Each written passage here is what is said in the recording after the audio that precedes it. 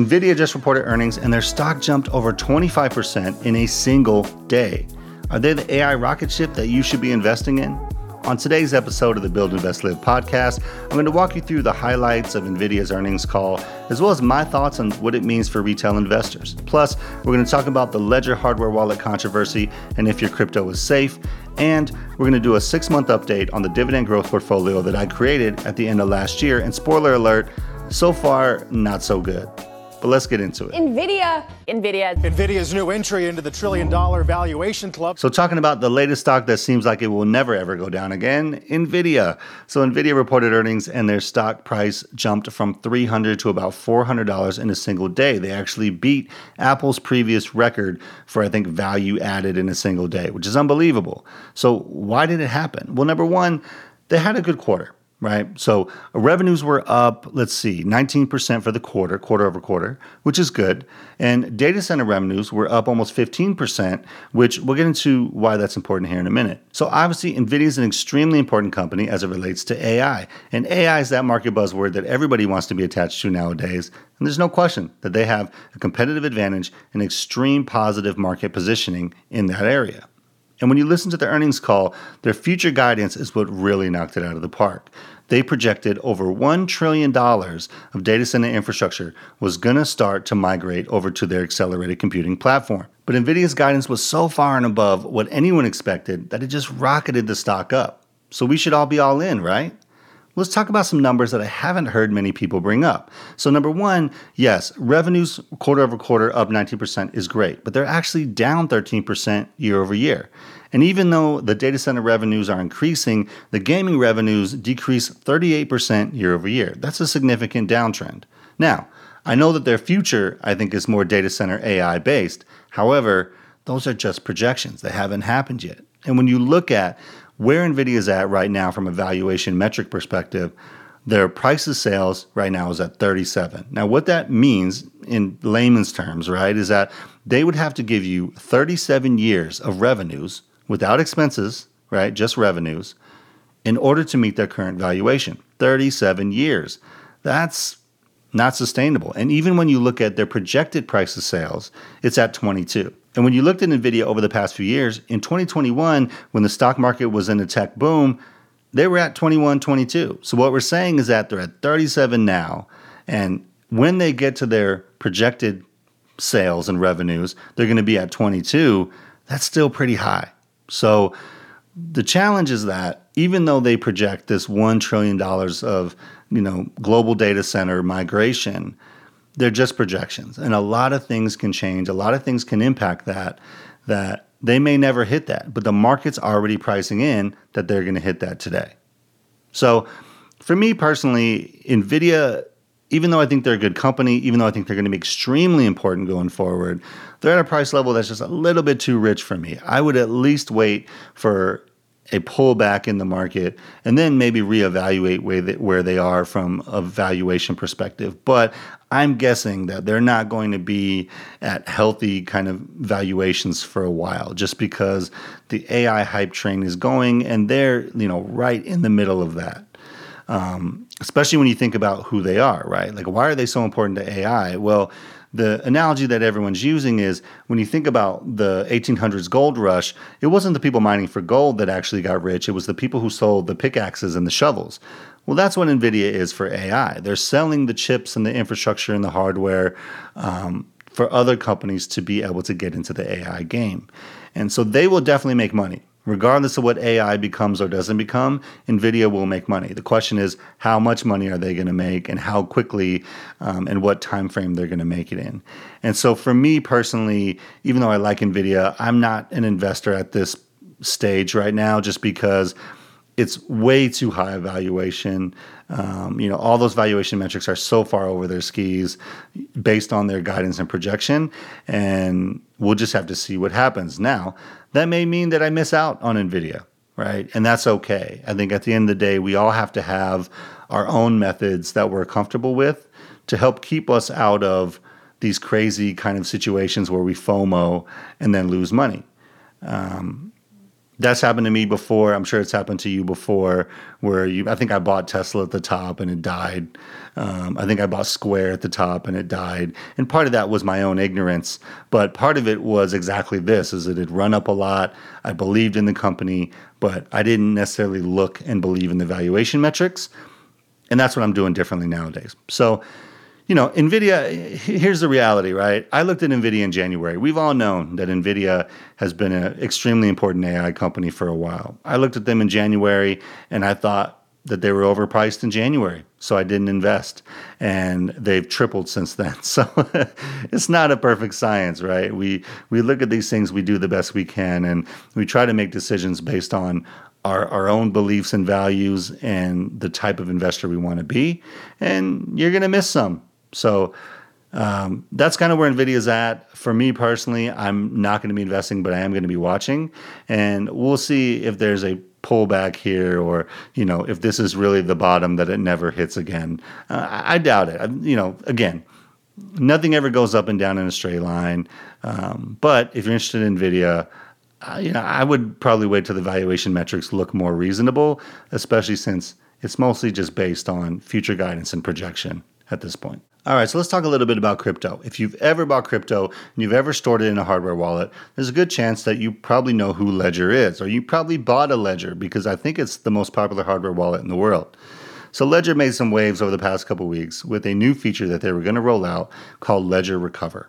And the idea behind it was that they were going to offer a service where they basically split your seed phrase into 3 encrypted shards. Shard is just like a piece of data. They would split it into 3 encrypted shards. They would be stored in 3 different places. So basically one would be with Ledger, and I think the other 2 would be with custodians that they're partnering with. The idea being, if you ever lost your seed phrase, you ever lost your device, you could reach out to Ledger and get an encrypted seed phrase back from them so that you wouldn't lose your crypto. Sounds great, right? Well, the problem with this, and the reason why it caused so much controversy, is because the whole point of a hardware wallet was to keep your seed phrase and private keys offline, and that you had to have the physical device in order to be able to access your crypto. But the problem with this feature is that basically means that that's not true anymore. Now, they were going to make it optional and opt in, and that's fine. But if you've ever developed software before, you know that if you create a feature that's optional or opt in, it still means that the ability to do it is in the code base. So you can have a bug, you can get hacked, whatever. The ability to do it is there. So it opens up a vulnerability that maybe didn't exist before. So this caused a bunch of concern online. Crypto Twitter is known to be, very balanced and not overreact at all. I'm kidding, that's sarcasm. And what made it worse, at least for me, is that the Ledger CEO came out and he was on the What Bitcoin Did podcast. And he basically said, well, yes, the government can also subpoena us and access those encrypted shards, right? That's concerning, number one, because it means that the encryption key is not held on your device. It's actually held with Ledger, or they have access to it. And so that was one of the big questions for me, because if the encryption key was still going to only be on my device and the encrypted shards are just going to be out in the cloud somewhere, but nobody could decrypt them, then it's not great, but it's maybe workable. But when he basically admitted that, yes, a government can subpoena them and then they can provide them your seed phrase, that to me is really bad. And it kind of, even made it worse because he kind of tried to minimize it by saying, well, that's only in cases where something really bad happens, murder, drugs. That's a very naive view, in my opinion. The whole reason that Bitcoin exists is to be money outside of governments and banks or central banks. So at some point, it's going to be something, if it ever reaches the level of importance that people think it will, then it's going to be a target of governments, right? It's already been a target of some governments in the world, not all of them. And if it ever becomes a target of like the US government, then of course they're going to use that power to subpoena and be able to get at people who hold crypto or hold Bitcoin. So I think that's an extremely naive view. Now, I don't want to completely bash on Ledger because I understand why they might have thought this was a good idea at first. So if you look at it from their perspective, they're a company that probably gets so many questions and requests of people who misplace their seed phrase, right? I lost my seed phrase, I lost my device, can you help me get my crypto back? I'm sure they get hundreds of those, maybe a day, right? So in their mind, they're probably thinking, hey, people need this clearly. We know because we see the requests and the questions for help. And this is a service that we can provide and maybe charge for, right? So add some revenue, we'll partner with people, we'll encrypt it all so that it's relatively safe, and we're going to help probably who their core customer is. I would imagine that most of their customers are probably not OGs or people who really understand what a hardware wallet's for, right? So from a business perspective, from a company strategy perspective, you can see why they might have thought that was a good idea. The problem with that approach is that it really negates the whole reason for their product in the first place. Like, you've now introduced so much trust into this process where the whole point of that hardware wallet initially was to reduce the amount of trust that you needed in a custodian. But if you have a hardware wallet and the government can subpoena them to get your seed phrase whenever they want and move your crypto, what is the point of the hardware wallet? It's pretty crazy. And this is what I think a bigger issue is when it comes to Bitcoin and when it comes to crypto. And I know I've been a believer in this space for a very long time. My views over time, like anyone, change and evolve and, morph. And I've seen the ultra religious kind of crypto view of we're going to change the world, we're going to eliminate all governments and central banks and all this nonsense. It's not that I don't believe that those are good ideas. It's not that I believe that, a central bank is good or governments are good, but all I have to do is look at this type of issue to see one of the biggest hurdles in mass adoption of Bitcoin or mass adoption of crypto. In order for Bitcoin to provide the utility that it was made to provide, which is money outside of governments and banks, you have to be able to self-custody, right? And in reality, you really should be running your own node. But I'm not even going to get into that. That's a layer above even what I'm talking about. But if you can't self-custody your own Bitcoin, you're not really getting the benefit of it. Like, you may get investment gains as long as all the governments allow you to invest in it and to buy and sell it, right? Which we don't know if that's going to change. But they're already making it difficult. So if you've ever tried to do taxes related to Bitcoin or crypto, it's terrible.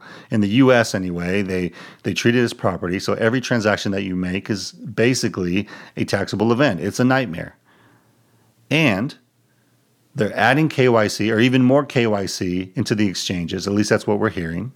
It was already bad enough. So basically anything that you did was going to be KYC. I think in the future, what they're pushing for is any external wallet that you send to also needs to have KYC, which, number one is nonsensical. It makes no sense, but they want more control over it, right? This is the whole point. So the challenge, I think, for Bitcoin and crypto in the future is if the majority of people, let's say retail investors, are not willing or able to self-custody themselves, then it kind of negates the possibilities of this, right? Because a government ban or government overreach can easily knock them out of the market, or at least make it so difficult for them that they don't want to deal with it anymore. And that, I think, is one of the biggest challenges to this, is that even though what Bitcoin can provide is amazing, the amount of people who would be willing to actually use it in that way, I think, is relatively small. And so the question will be, is it going to maintain more of a niche status because the majority of people just aren't willing to take that much risk of self-custodying their own net worth, their own assets? And to me, this issue with Ledger kind of highlights that. The whole reason they created this feature is because people asked for it or people needed it. So if that's how people are when it comes to crypto, it means that it's only going to be as good and as important as governments allow it to be, which is almost antithetical to why Bitcoin was created. So anyway, I know it sounds like I'm a Bitcoin bear. I'm not. I love Bitcoin. It's actually an amazing piece of technology that has the utility that it claimed it wanted to have. It's just that you have to be a relatively technical user in order to actually realize that, at least today. Maybe that'll change over time. But I think we're a lot farther away from that than people realize. If you go online, you go on Bitcoin Twitter, it's, a bunch of people saying all this religious stuff about, how Bitcoin's going to take over the world and it's inevitable and all this nonsense. That's religion. That's not investing, right? And I'm not here for the religion. So at least for me, it's one of those things where, yes, I think everyone should own some Bitcoin because you never know what's going to happen with any government in this world, but especially if you're in the US, I think we can all agree it's a little bit more volatile from a political perspective than maybe it's ever been in our lifetimes. So it's good to have some insurance. And what Bitcoin is to me is insurance of if you need money that's outside of the system for any reason at one point in time, you have it. But again, you have to know how to use it outside of the system. And I think that's where the challenge is going to be. So tying this back to the ledger issue, is your crypto safe? I think the short answer is it is for now, because I think they actually stopped the rollout of this feature. They're going to open source their stuff so everybody can check it and just try to build some confidence back. And, at least for me, I've promoted Ledger in the past because I think for newbies who want to hold more than Bitcoin, I thought it was the best option. I used it myself for years. Now I don't know that I'm going to be promoting it. I think this is a dangerous update. I do think that it negates the whole reason for having a ledger, the whole reason for having a hardware wallet. But we'll see what happens. I would say it's not something you should overreact to. I would just kind of watch it. Once that is released, then I think you have to make a decision on if you feel comfortable, especially if you have a significant amount of crypto on your ledger, if you feel comfortable having it there.